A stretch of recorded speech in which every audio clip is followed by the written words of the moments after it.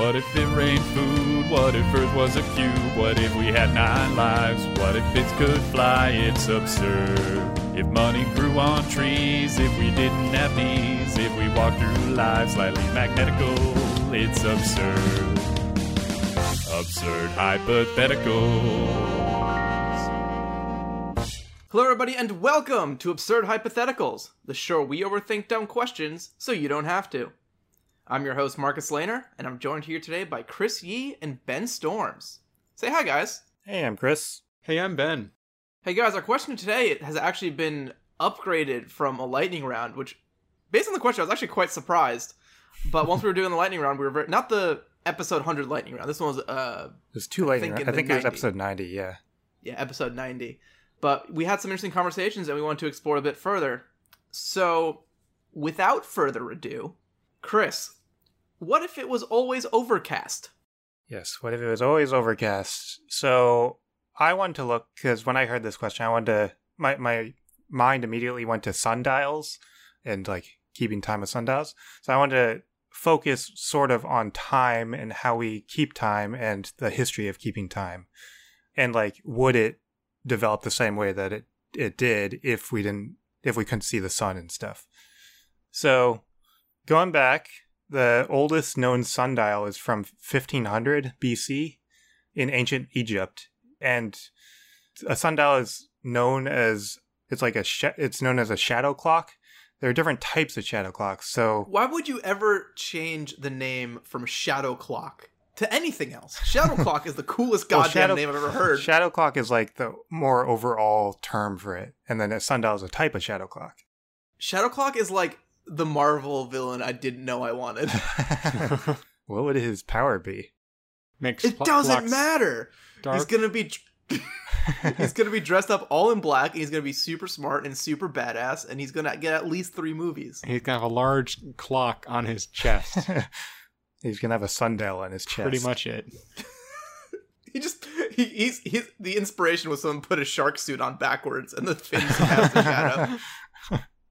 They're like, oh, we can tell time with that too.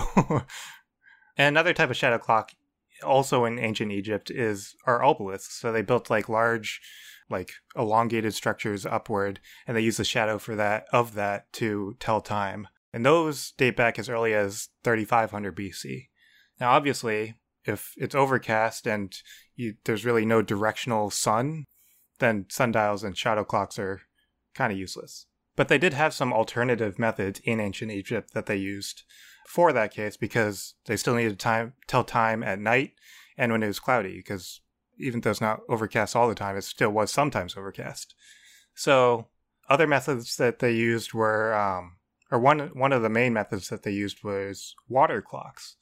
So basically just like a vessel that's holding water and that have some sort of way for the water to flow out, and then they know how fast that the water flows out, and they can see how much has flowed out. But how do you know when to fill the water clock? So it was more of like a stopwatch sort of thing, I guess. So like or I guess like an alarm clock, you can set it for a certain amount of time and then it runs out. Yeah, no, it's still useful. But what if you just go back to check your water clock and it's empty? You don't know what time it is anymore. Yeah. And a whole bunch of other civilizations adopted the water clock as well. And Plato actually invented an alarm water clock. So like the idea was, I guess he had lead balls and the sorry, well-known fact about Plato. Yeah. He's got a stiff upper lip and lead balls.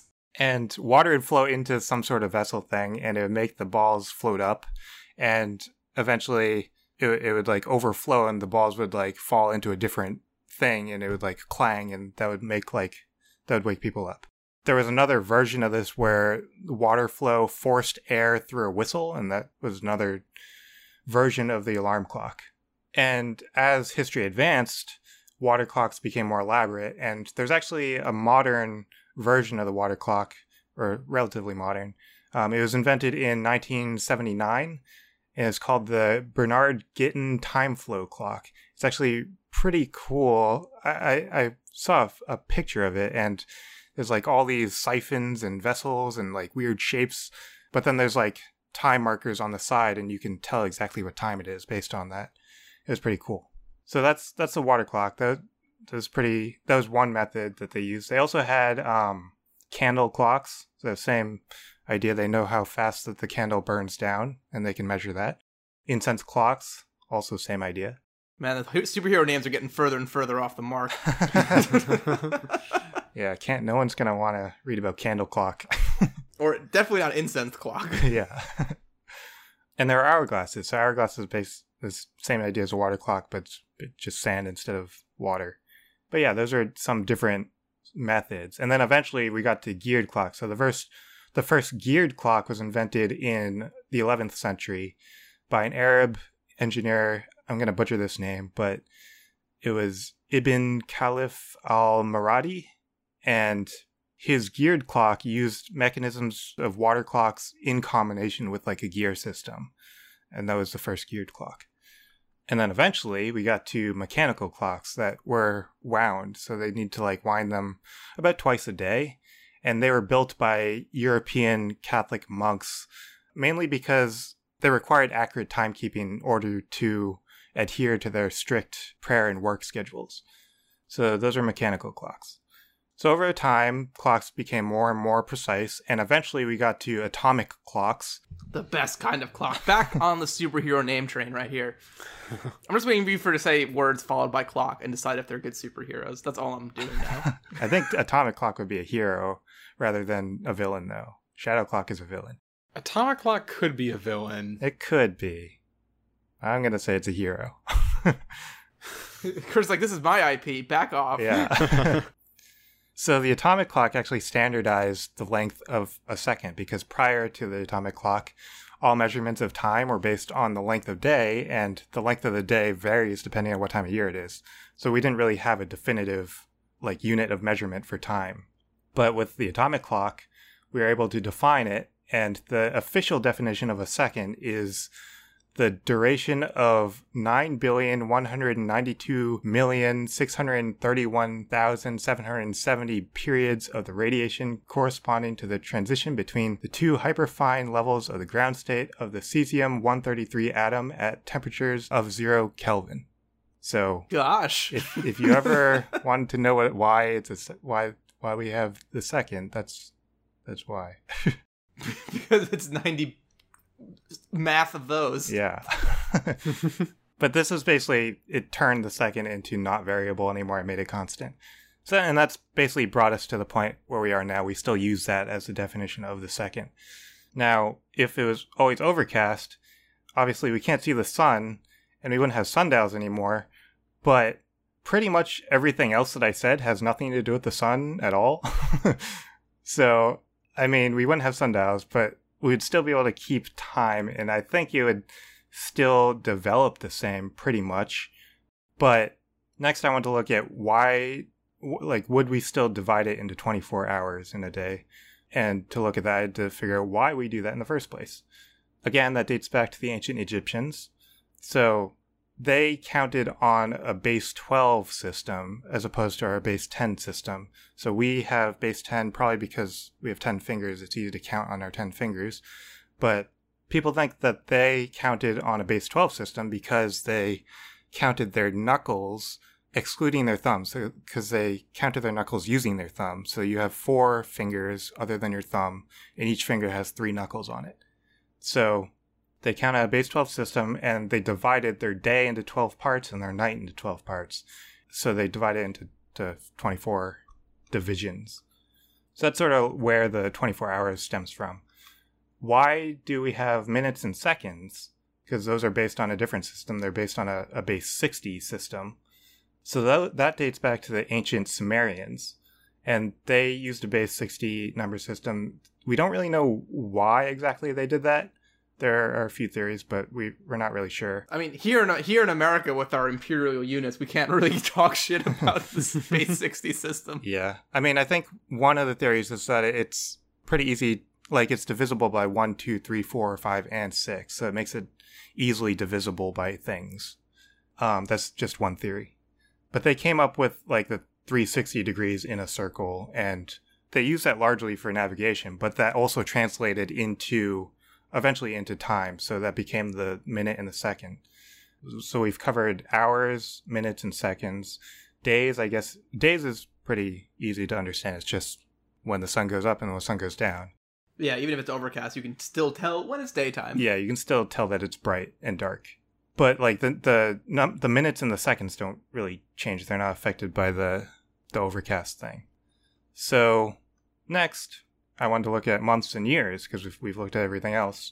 So the early tracking of years dates back to prehistoric structures called megaliths, or basically just like stone structures from the Stone Age. Stonehenge is an example of megalith, but it's that's like a more modern version relatively. Megaliths date back to as early as the Neolithic period, so that's like the end of the Stone Age, about 12,000 years ago. And they were used to track the solar year, so based on the sun. Now, the oldest calendar was from the Mesolithic period, about 10,000 years ago, and that tracked the lunar calendar. So the idea of the month was developed also again by the ancient Sumerians, and they used a lunar month. They based it on every time that they saw a new moon, they started a new month. So that was like sort of one system. The Persians were one of the first to use like a solar calendar. So there are lots of variations of different types of calendars, but they all pretty much rely on the sun and the moon. Now, in our overcast situation, obviously we can't see the sun and the moon, so we don't have those patterns. But we still do have patterns. So we, even though it's overcast, we can still... What was that? Sorry, that was a conch outside my window. Yeah, passing clown, you know. I'm gonna get murdered tonight, but that's okay. I'm here right now. I'm here and having a great time with my buds. That's like such a clear honk. Clown came back. Clown Hero's talking shit. That's Shadow Clock coming to get you. Shadow Clock's coming to... Shadow Clock and his band of clowns is coming to get me. What was I saying? So there were patterns that are not the sun and the moon. So we still have patterns that aren't the sun and the moon. Mainly climate. So obviously it gets colder during the winter and it gets hotter during the summer. And like the length of the days would also get shorter and longer, and we'd notice that. So I think we'd still recognize these patterns, and we would develop months based on these patterns. I don't know if they would follow the same conventions or not. I think they would be mainly based on farming seasons. So that makes the most sense to me. But I do think, because historically calendars have focused on a 12 or 13 month system, and I think we might mirror the 12 based time system that the Egyptians were using, because we use that already for hours. So I think we'd still have 12 months. Even though we can't see the lunar cycles, I think that would still stay the same for the most part. But what about our numbers system for the years? So the numbering system for our years is based on Christianity. So BC stands for before Christ, AD stands for Anno Domini, I don't know how to pronounce that, but it's Latin for in the year of the Lord. So like everything at BC is like 1 and then on. So we're 20 right now. We're 2020 BC, not BC, AD. But again, that has nothing to do with the sun and the moon. So obviously, the numbering would pretty much stay the same. I thought you were gearing up to say, if it was overcast, we wouldn't have had Jesus. I'm not going to make that bold claim. Because you see, in the scripture, it says, when the sun rises for the third, and it wouldn't because it's overcast. I mean, maybe, I don't know. So you've probably noticed a pattern with all this stuff, even though it's overcast, and some stuff does rely on the sun and the moon, we have other ways to do it, and a lot of it doesn't rely on the sun and the moon at all. So one of the big differences, we wouldn't have sundials, but that really doesn't matter in the large scheme of things. And it might take longer for us to develop time, or it might actually be faster because we don't have the ambiguity of what system you have to use. Like some people were using the sun, some people are using the moon. We don't have that problem anymore. Everyone's just using the same thing. They're probably just going to be using the same light-dark cycle of day-night, and the hot-cold cycle of winter-summer. So our divisions will probably end up the same because we're using the same number systems and we have the same cycles, and it'll still be, for us, July 2nd, 2020. The year of Shadow Clock and the Clowns. Well, I'm going to point out that, like, right now, for us, it's July 2nd, year 2020. Yeah, for other people, it's July 27th, 2020. Or other Or days. when they're listening to it. Yes. Yeah. Or, yeah, It could be July 2nd, 2021. could be. How's it going, 2021? Better than 2020? Gotta be. I Gotta really be. hope so. Yeah, we can only really, really hope it's better. But that's basically my conclusion. Nothing would change at all. So we're good with time. Ben, what did you look at? So I looked at navigation because I kind of, went down the same road as Chris, where, I realized that a lot of navigation, particularly early navigation, relies very heavily on being able to see the stars and the sun, which obviously we cannot do. I will point out that clearly this is a moot point in modern day time because we have GPS, and eventually that'll still happen, I think, but we have to get to that point first, So before GPS and all that, how did people navigate? So the most accurate way people could navigate on like sea voyages and stuff were using first astrolabes and then sextants. So an astrolabe was basically like this big kind of like cross-shaped tool that was like this big, unwieldy, really hard to use thing that you use to measure the angle between generally like the sun or like the North Star and the horizon. The astrolabe, which was first used in like the late 15th century, was apparently pretty much impossible to actually use on a boat, because really all you could do was like find an island and then figure out kind of where you were. Also, you couldn't find longitude. You could only find latitude. So it wasn't even actually all that useful. The astrolabe was pretty bad. It's kind of what I'm getting at here. But the sextant, which was first used in the early 18th century, got a lot better. So the sextant was a similar idea, same basic principle, but it was much smaller. It was like handheld. It was kind of like telescoping, and you used it to you could actually find either longitude or latitude. So you find latitude either with the North Star at night or at noon when the sun is directly above you. You basically just take the angle between either the North Star or the sun and the horizon and use that to calculate your latitude. Easy enough.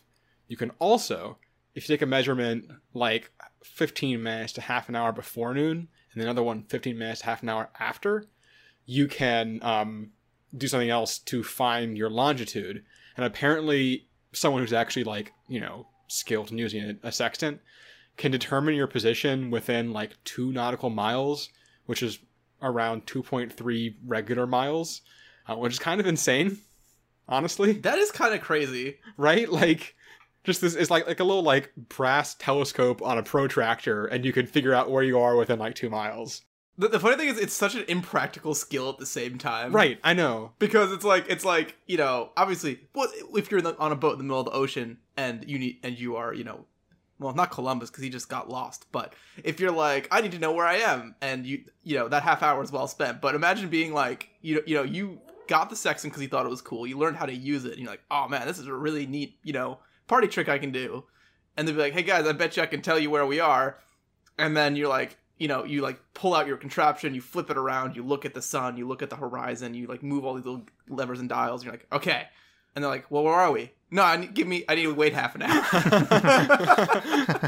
I love that. I love that so much. Guys, I'm going to get it. Just got to be a little more patient. Wait for it. Wait for it. One thing I did find out, by the way, it always bothered me. I never knew why there was a difference between nautical miles and miles. Apparently it's just because nautical miles are equal to 1 minute of latitude. So there's that. That's it. That's the answer. It wasn't actually that exciting, but...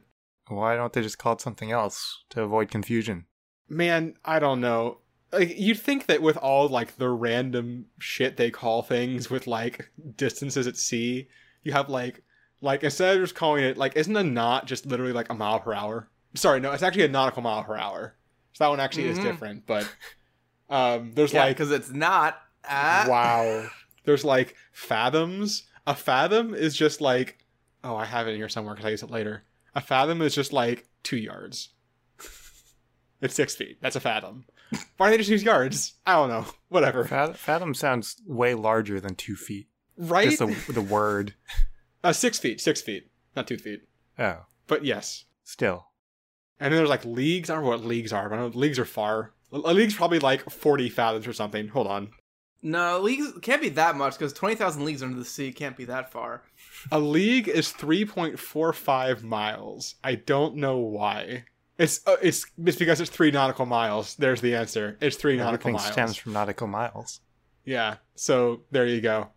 Anyway, point being, nautical measurements are weird and I hate them. But anyway, bigger point being, sextants and astrolabes clearly don't work now because you can't see the sun or the stars. So how do people navigate before that? Because obviously we were sailing long before the 15th century. So there are a lot of things people used. One of the funniest ones that I think is the most like feels just so perfect for like early navigation is what they call dead reckoning, which is one of those terms I'd always heard but never actually knew what it was.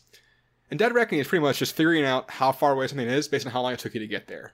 So you just kind of like, particularly early on, guess at how fast you're going, and then because you don't have a clock, guess at how long it took you, and then turn that into a bigger guess for how far away it is. Yeah! Which is great. Stacking guesswork on top of each other is a tried and true tradition that we continue on this podcast. Oh, yeah. Which is actually also great that even, obviously you can use it like if you're sailing out to an island that's less than a day away, you can, use it to figure out how far it is there. But they would also use it, they would have like a map, right? And on a multi-day voyage, they would just, at the end of each day, pretty much what they would try to do is leave going like due east or something, right?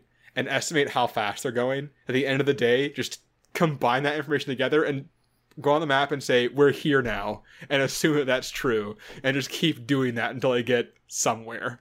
Which is actually how Columbus wound up where he wound up. This also sounds a lot like how I do my podcast answers. Well, instead of wildly traveling east, I wildly grab an unsourced number for something off the internet. Right. Other things, obviously they had compasses. Early on, they just had what they call a navigator's compass, which was just, the thing you do in like 5th grade science lab where you take an iron needle. Iron noodle. Damn it. Another good superhero name. I was going to say Dead Reckoning. Dead Reckoning is the villain. Iron Noodle is the hero. Take an iron needle and like a magnetized like a lodestone or something, rub it together and then put it on like a piece of straw and float in a bowl of water. And it'll point kind of towards north because it was pointing to magnetic north, not actually true north. And fun fact, apparently for a long time, sailors obviously didn't understand that and just didn't trust compasses because, like, they didn't take them north. Which is great. They still use them. They mostly use them to figure out, like the direction of the wind because that could tell them something about where they are sometimes, But they wouldn't just, like, use a compass to, like, say we're traveling north because they just straight up didn't trust them, which is great. I've mistrusted navigation systems for far smaller reasons. Yeah, I don't trust GPS, so like, I get it. I understand. I don't even trust like variations on GPS where it's like, nah, Apple Maps, you're not gonna get me where I need to go. You're telling me that's gonna take 2 minutes less? No, come on. I know better than you. And I get there half an hour later than I said. Would GPS work in overcast? Like always overcast everywhere? Yeah, it's fine. Yeah, it does. I mean, it works. It's not line of sight. Currently, if it's raining, my GPS works. Right. I guess. Okay. It just needs, you need like the, it's like, not, I guess it's radio based? Yeah, clouds, block some stuff, but they are not like iron sheets of insulation. So lots of stuff gets through clouds, basically because they're just misty water. Exactly, yeah. Like, solid obstacles will block the GPS signal, but not like a cloud. Anyway, other fun thing they would use were sounding bells or sounding weights or what's the name I call it? Like line and lead or something. I saw like 8 names for this. It's basically just like a little like lead, usually sort of bell-shaped chunk of metal on a long line, and you'd put a wad of tallow, which is like animal fat, usually like beef fat, in the base of it, and just drop it off the side of your boat. You have markings on the line, so you'd know when it hits the bottom how far down the bottom is. And then that fat would pick up like the stuff that was on the bottom, and you'd pull that up and see what it was.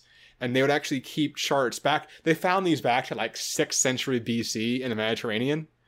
And they would actually keep charts that measured or kept track of like not just the depth of the water, but also what material was at the bottom at different places. And by doing that, you could figure out where you were, which is insane. Yeah, that extra touch of, oh, I'm in the silty sands. Oh, we Right. must be over the west. Well, and that's what they were saying, is they were saying that like people would give like old school like map quest directions basically, but it was like go forward for, you know, leave going towards the sun, sail for 5 minutes until you hit like the salt, and then turn north. It was like absolutely bizarre. I saw a couple examples and it's absolutely bizarre, but they would actually navigate based on this, which is insane. Guys, we've hit the coarse gravel of Gibraltar. But We're nearly home. obviously this only works in shallow water, so it's not really all that useful for like sea voyages. And the last really weird thing I saw, birds. So there was this guy, this 8th century Viking explorer named, I'm going to butcher this, Floki Vilgjerdsson? Something along those lines. One more time? Floki Vilgjerdsson? Vilgjerdsson? It sounds like there are a lot of consonants in a row. Yeah, there's a lot of, and then like the raw name, there's also a lot of characters I don't know how to pronounce, but I found a like more anglicized version that I'm rolling with. But anyway, he's the guy who's credited with the discovery of Iceland, and when he was going on that voyage, he carried a cage of ravens with him. And when he thought that they should be near land, he would just let out one of the birds. And if the bird just circled the boat and didn't go anywhere, they knew they weren't near land. But if the bird took off in some direction, they knew land had to be that way, and just followed the bird. And That's amazing. It's so good. Interesting. It like the fact that it's ravens, just like the most metal shit ever. And it's great. I love it. But yeah, so obviously, for the most part, most of these aren't really going to work for like getting, you know, from the old world to the new world, right? So if we're going to have civilization develop it all the way that, you know, it did, we're going to have to figure out some other way to like navigate that, because it's just not going to work otherwise. So this is where I started asking the question, what does overcast actually mean? Because this is going to be relevant in a second. It turns out that depending on where you look, overcast isn't necessarily just completely cloudy. I saw everything from 88% cloudy to 95% cloudy, up to fully cloudy, obviously, depending on where you look. Which means, assuming we say that's true, that people would be aware of the existence of stars and the sun. They just wouldn't be able to see them most of the time, right? You just see like patches occasionally, you'd see them through. Okay. So the reason this is relevant is that eventually, what I started trying to figure out is, when is someone going to try to get above the clouds and see what it looks like? Because if you can't see anything up there, it's going to take a lot longer before someone's like, hey, I'm going to try to get up there and poke the ceiling, right? Yeah, they're just gonna think it's a white ceiling. Yeah, so the lowest clouds are around 2,000 meters up. So I started looking into when, like, ballooning was a thing, because that's kind of the first way it's going to happen, right? In our actual history, the first recorded manned balloon flight and like a hot air balloon was the Montgolfier brothers on the 21st November 1783. And that one, they only went up like a couple hundred feet or something, because I don't think they expected it to work. They fill it up, and the people are watching, and they're just like, it starts to rise, like, oh shit, Oh, no, oh, no, shit, no, oh no. no, oh no, oh no. But like under a year later, so the 23rd of June 1784, Jean-Francois Pilote de Rosier and Joseph Proust flew at about 3,000 meters above the clouds for about 45 minutes in a hot air balloon. So in under a year, we got to the point where we actually could get above the clouds. So once we figure out to do it, we can get up there pretty quickly. And what I'm kind of thinking here is that once we do that, and once we realize that we can get up there and actually navigate, you know, once we see the stars and stuff, the clear direction we're going to go is airships. Which actually, I was shocked at how early airships like came about. Because like I said, they're like, you know, that was middle of 1784. Also in 1784, some dude put a like hand-powered propeller on a balloon, and then the next year he crossed the English Channel in a balloon with like flapping wings and like a bird tail to steer it. So like we were figuring out the airship thing pretty much as soon as we figured out the hot air balloon thing. And it seems like it did take a little bit longer to actually get airships going, because the first like fully controllable flight and airship wasn't until like 100 years later. But I think that if we had literally no other way to cross a long distance, we'd get there a lot faster. So I think the overall takeaway here is that if we couldn't see the stars to navigate, eventually we'd have airships, which is cool. That is pretty cool. It's pretty cool. What like air if- pirates. What if you still have ships, but the crow's nest on the top of the ship is also a hot air balloon basket? So I actually thought about that. Like, no joke, I actually thought about that.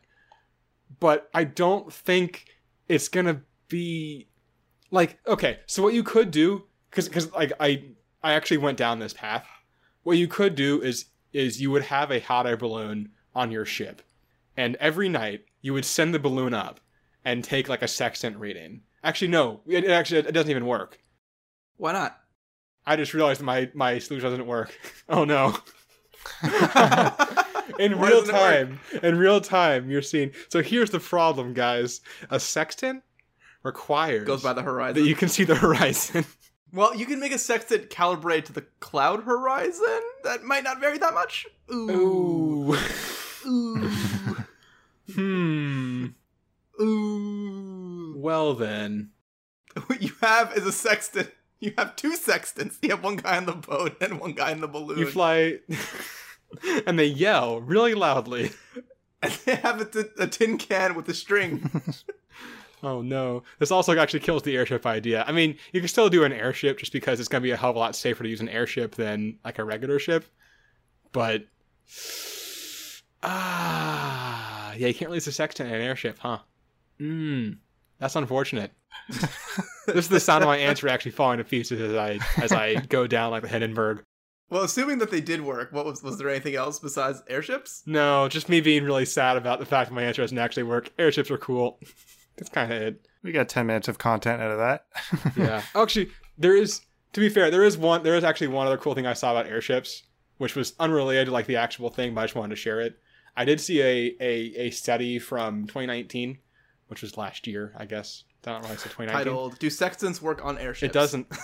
But basically, it was a plan to transport hydrogen. Basically, it's making airships that were just like hydrogen airships that you would float up and then just basically let drift in the jet stream and then bring them down and unload like all but however much hydrogen you need to get back, which would be like way, way more efficient than any way we currently move hydrogen, which is kind of cool. Well, until, something goes wrong. I mean, I've never heard of hydrogen balloon airships going wrong before. What could possibly happen? Anyway, Marcus, what did you do? I was looking at, as I like to do, more planet-side stuff. So what came to my mind first when I was looking at It's Always Cloudy is actually global warming, or cooling. Because cloudy days are cooler, right? So it makes sense that the Earth would cool down.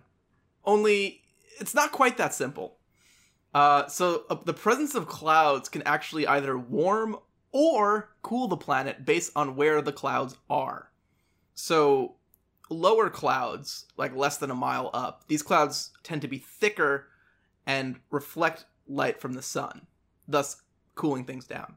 Higher clouds, like the more wispy ones up top, they let the light more through, and they actually end up trapping heat on the Earth. They're better at trapping heat than they are at blocking light. So they actually are netting a warming effect. So my first question was, are overcast clouds, what type of clouds are they? And so the big blanket horizontal cloud that forms when you have these dreary overcast days, or just every day if you happen to live like in England, are stratus clouds. And these stratus clouds are of the lower variety.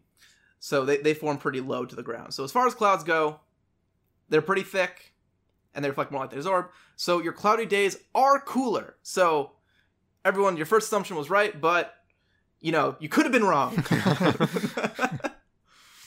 So then the question becomes, okay, so the Earth is cooler, but the question is how much cooler? So first thing is, on average, about 2/3 of the Earth is covered by clouds at any given time, which is actually more than I expected.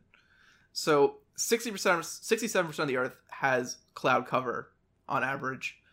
And by ratios, this is actually primarily the lower light reflecting kind. They're not all stratus clouds, of course. A lot of them are the big fluffy cumuloclouds, cumulostratus, cumulonimbus, all the different fancy words. I don't know about you guys, but every time I look at clouds, I'm like, okay, I get it. These ones are the stratus clouds. These ones are the cumulonimbus clouds. And there's like 12 more types of clouds that are all combo names, and I stop caring, and I can never comprehend them all. If it's 60%, how come when you look at a picture of Earth, it doesn't look like it? It does, though. It's actually, the way they got it was by looking at pictures of Earth. It really doesn't look like 60%.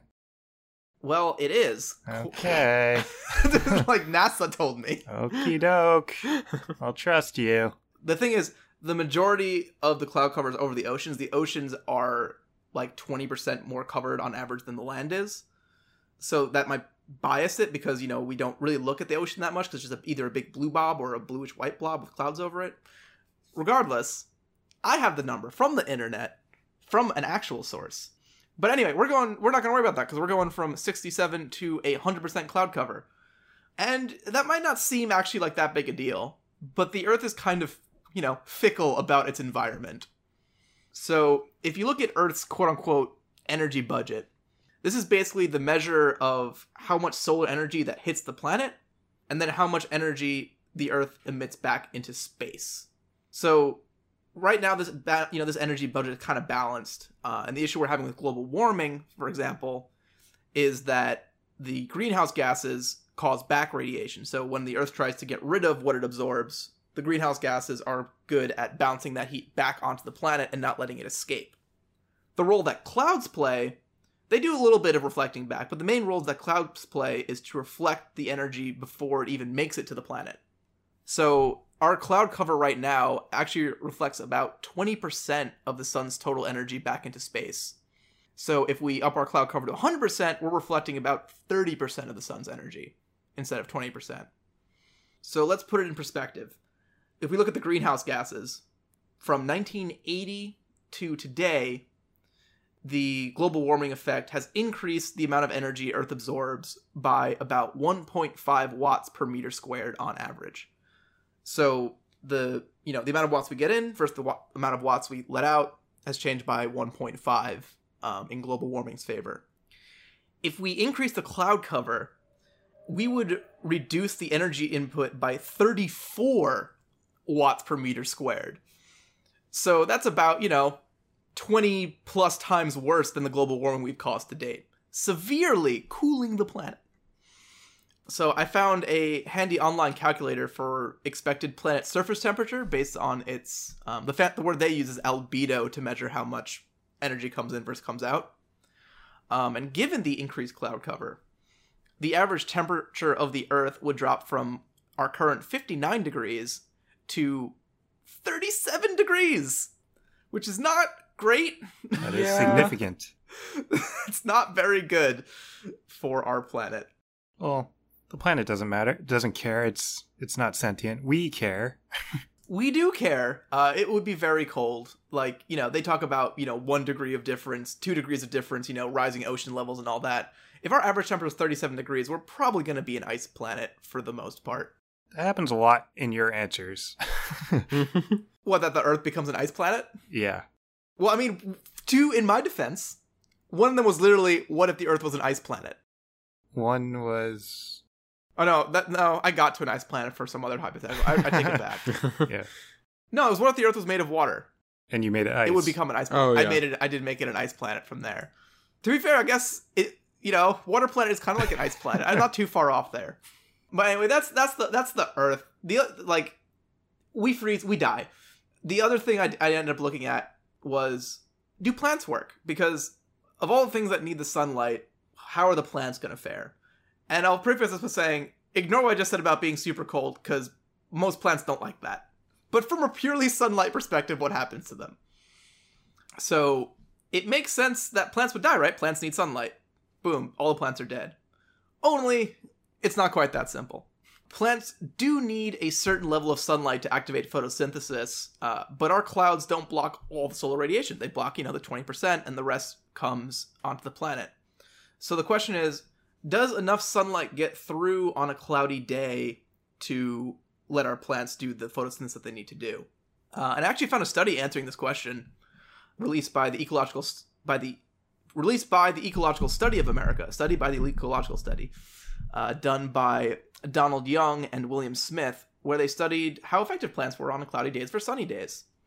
And so just the kind of bottom line from theirs is the understory herb Arnica latifolia had a 37% greater carbon gain, aka, that's they're doing photosynthesis, 37% greater carbon gain on cloudy days than on clear days, with an 84% reduction in transpiration, which is how much water they lose, which resulted in more than a 7-fold increase in water use efficiency when compared to clear days.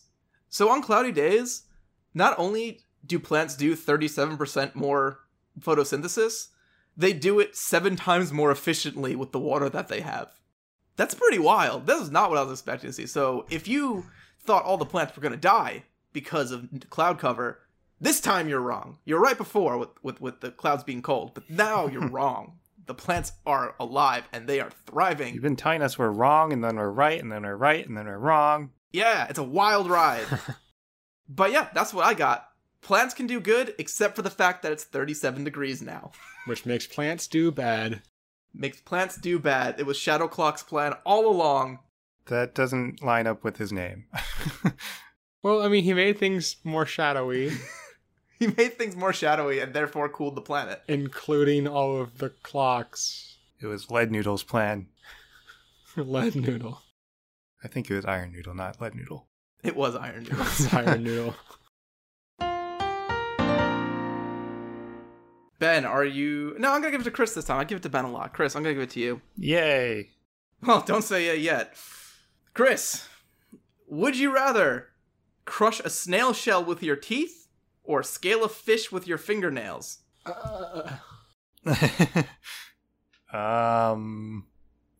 Is there a snail in the snail shell? Ooh. I'm going to say yes. I was going to say no. I think if there's no snail in it, I don't think it's particularly close. And also, there's going to be a fish in the fish, so there's got to be a snail in the snail. You don't have to eat the snail. You No. just have to crush the shell. Yeah. But, I mean, it's going to be, like, gritty and stuff once it gets crushed. Now, you're probably going to eat some of it. Let's level with you. You're going to eat some snail. You're going to lick some slime. You're going to eat some snail. Is the snail alive? Ooh. Your choice. My choice. I don't know if one of them is better than the other. I think a dead snail is better.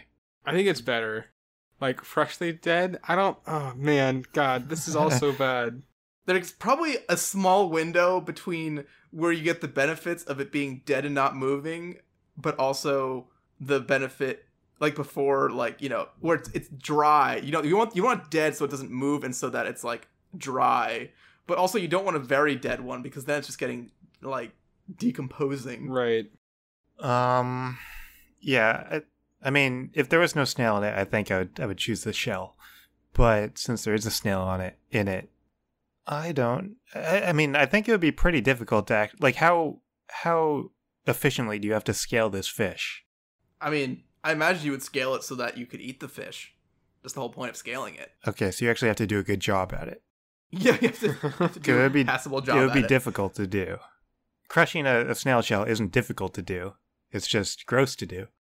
Yeah, so basically, I think you're trading, like, what's got to be an hour of very uncomfortable work with your fingernails. That's like a very consistent level of this sucks and it's frustrating versus, like, I mean, I imagine you just pop it in, you just go and you spit it out, you spit it all out. Yeah, and then it's just like the snail would be a lot faster. And you just chug Listerine for several minutes. I guess, are you confident you can bring yourself to do the snail? Also, how hard is it to bite through a snail shell? I don't actually know. I don't either. How strong is a snail shell?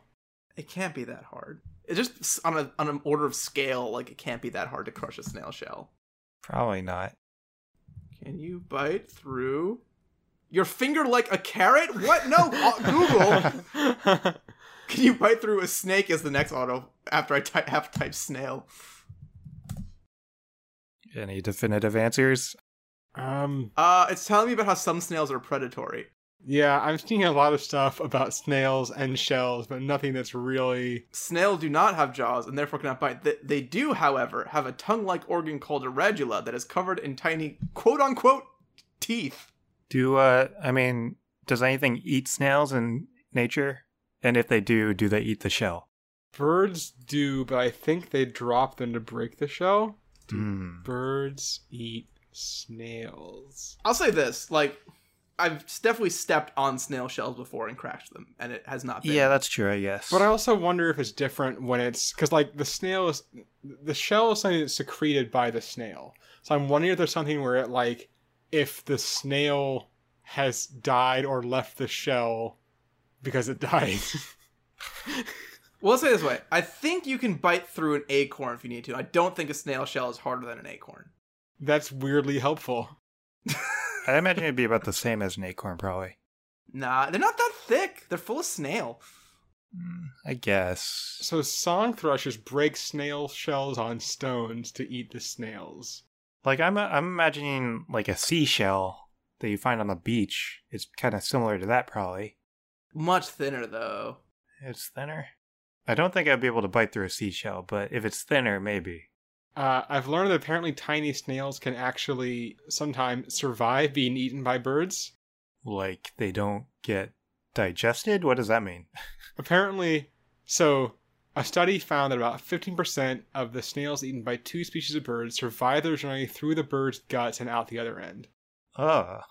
That's awesome. 15%? That's pretty high. It's pretty high. These are very small snails. They're all adults with... These are all snails that are... their shells are about, a tenth of an inch high. They go through in about half an hour. Well, that's just all stuff in birds. That's why bird poop is so gross and acidic and, nasty, is because they need to poop so that they can fly. Right. They literally cannot be weighed down by their own, digestion. But anyway... Anyway, we've gone a little far afield here, haven't we? Yeah, assuming you can do this. So I think the snail shell is a worse experience, but it's way shorter. Scaling a fish is... I don't know how long it would take. It would probably take... I don't know. I'm assuming it would take around, an hour. Yeah, I was saying the same. You might be able to do it faster depending on your nails. It's not as gross, but it's still gross. It's just not as gross. I get that nails on a chalkboard cringe. See, to me, this feels like a no-doubter scale the fish. Really? I was leaning the other way. Really? I mean, it's a hard decision, but I'm starting to lean the other way a little bit. I think part of it is that if I knew for a fact that I could pop a snail in my mouth and crack it in one go, I might be more inclined to do it. You're not confident. But the fear of the unknown. The fact that I might toss the thing in my mouth and bite down and nothing. And be like, oh god, there's a snail in my mouth. Oh, and that's just in there. In there, oh, right? Oh, no. Oh man, Ben, I think you convinced me. I think that's it. That's all we need. It's the fish. I'm gonna go snail. You're gonna go snail? I can't go snail. I'm confident in my jaw strength. I can. Plus, you know what? Scaling a fish with your bare hands, survival skill. Right. Bam. I don't think it's that bad. It's not gonna be great. It's gonna cut up the underside of your fingernails. Look, it's fine. I can deal. I'll deal. And it's gonna be like a smelly fish for an hour. You're gonna smell for the whole day. I don't mind the smell of fish though. It's fine. I don't want to buy a snail. You're gonna taste like snail for the rest of your life. Well, if you want to be there when Ben eats a snail, it's gonna only happen possibly on our behind the scenes episode. Nope. So if you want access to when we make Ben put bad things in his mouth, you go to www.patreon.com/absurdhypotheticals and you click on that become a patron button. It's just $1. $1. It's not even real money anymore nowadays, thanks to all the inflation and all that. It doesn't even count. It's what's $1? It's just a piece of paper. Who needs it? We need it. You don't. We do. We're not gonna get the physical piece of paper though, unless they mail it to us. You could do that too. Yeah, they can do that. Wait, no, they can't. I think that's a crime. To mail money? I don't think you're allowed to mail money. I don't actually know. I know it's a bad idea. I don't think it's illegal though. While it is not illegal to mail money, it is still not a good idea to send large amounts of cash this way. Yeah, don't mail us money. Well, it says it's a bad idea to mail large amounts of cash this way, which $1 is not. It is a small amount of cash. And also, don't be clever and say I sent you $1 and put like 68 cents in the envelope and like a $32, 32-cent stamp. Because that's just that's not helping anybody. Hold on, I got fireworks outside. Let me close my window. I can hear them too. That's funny. Sorry, they're literally in my front yard. Oh yeah, you guys live sort of close to each other, right? Yeah, we're within like a couple miles, 3 miles, 3 miles. Probably Yeah, 3 yeah, miles. within probably 2 actually. It's probably 2 miles. I think it's actually Either way. Anyway, it's close. That's the important point. Either way, we're very close. These are literally in my front yard. They're small fireworks, literally in my front yard. Mm. Anyway, I am starting a fund to get rid of these fireworks in my front yard, so I'm gonna need that $1. Get access to the BTS, which stands for Ben Tastes Snails. No. Yeah, Ben tastes snails, and we're gonna try and convince him to do that then, and maybe he does. Nope. And the only way you'll know is by becoming a No, patron. you can know now. I'm not going to do it. If you want to enjoy more of our content that's not about Ben eating a snail, you can just go ahead and join us next week when we answer the following question. What if Ben ate a snail? No. What if you could perfectly train elephants?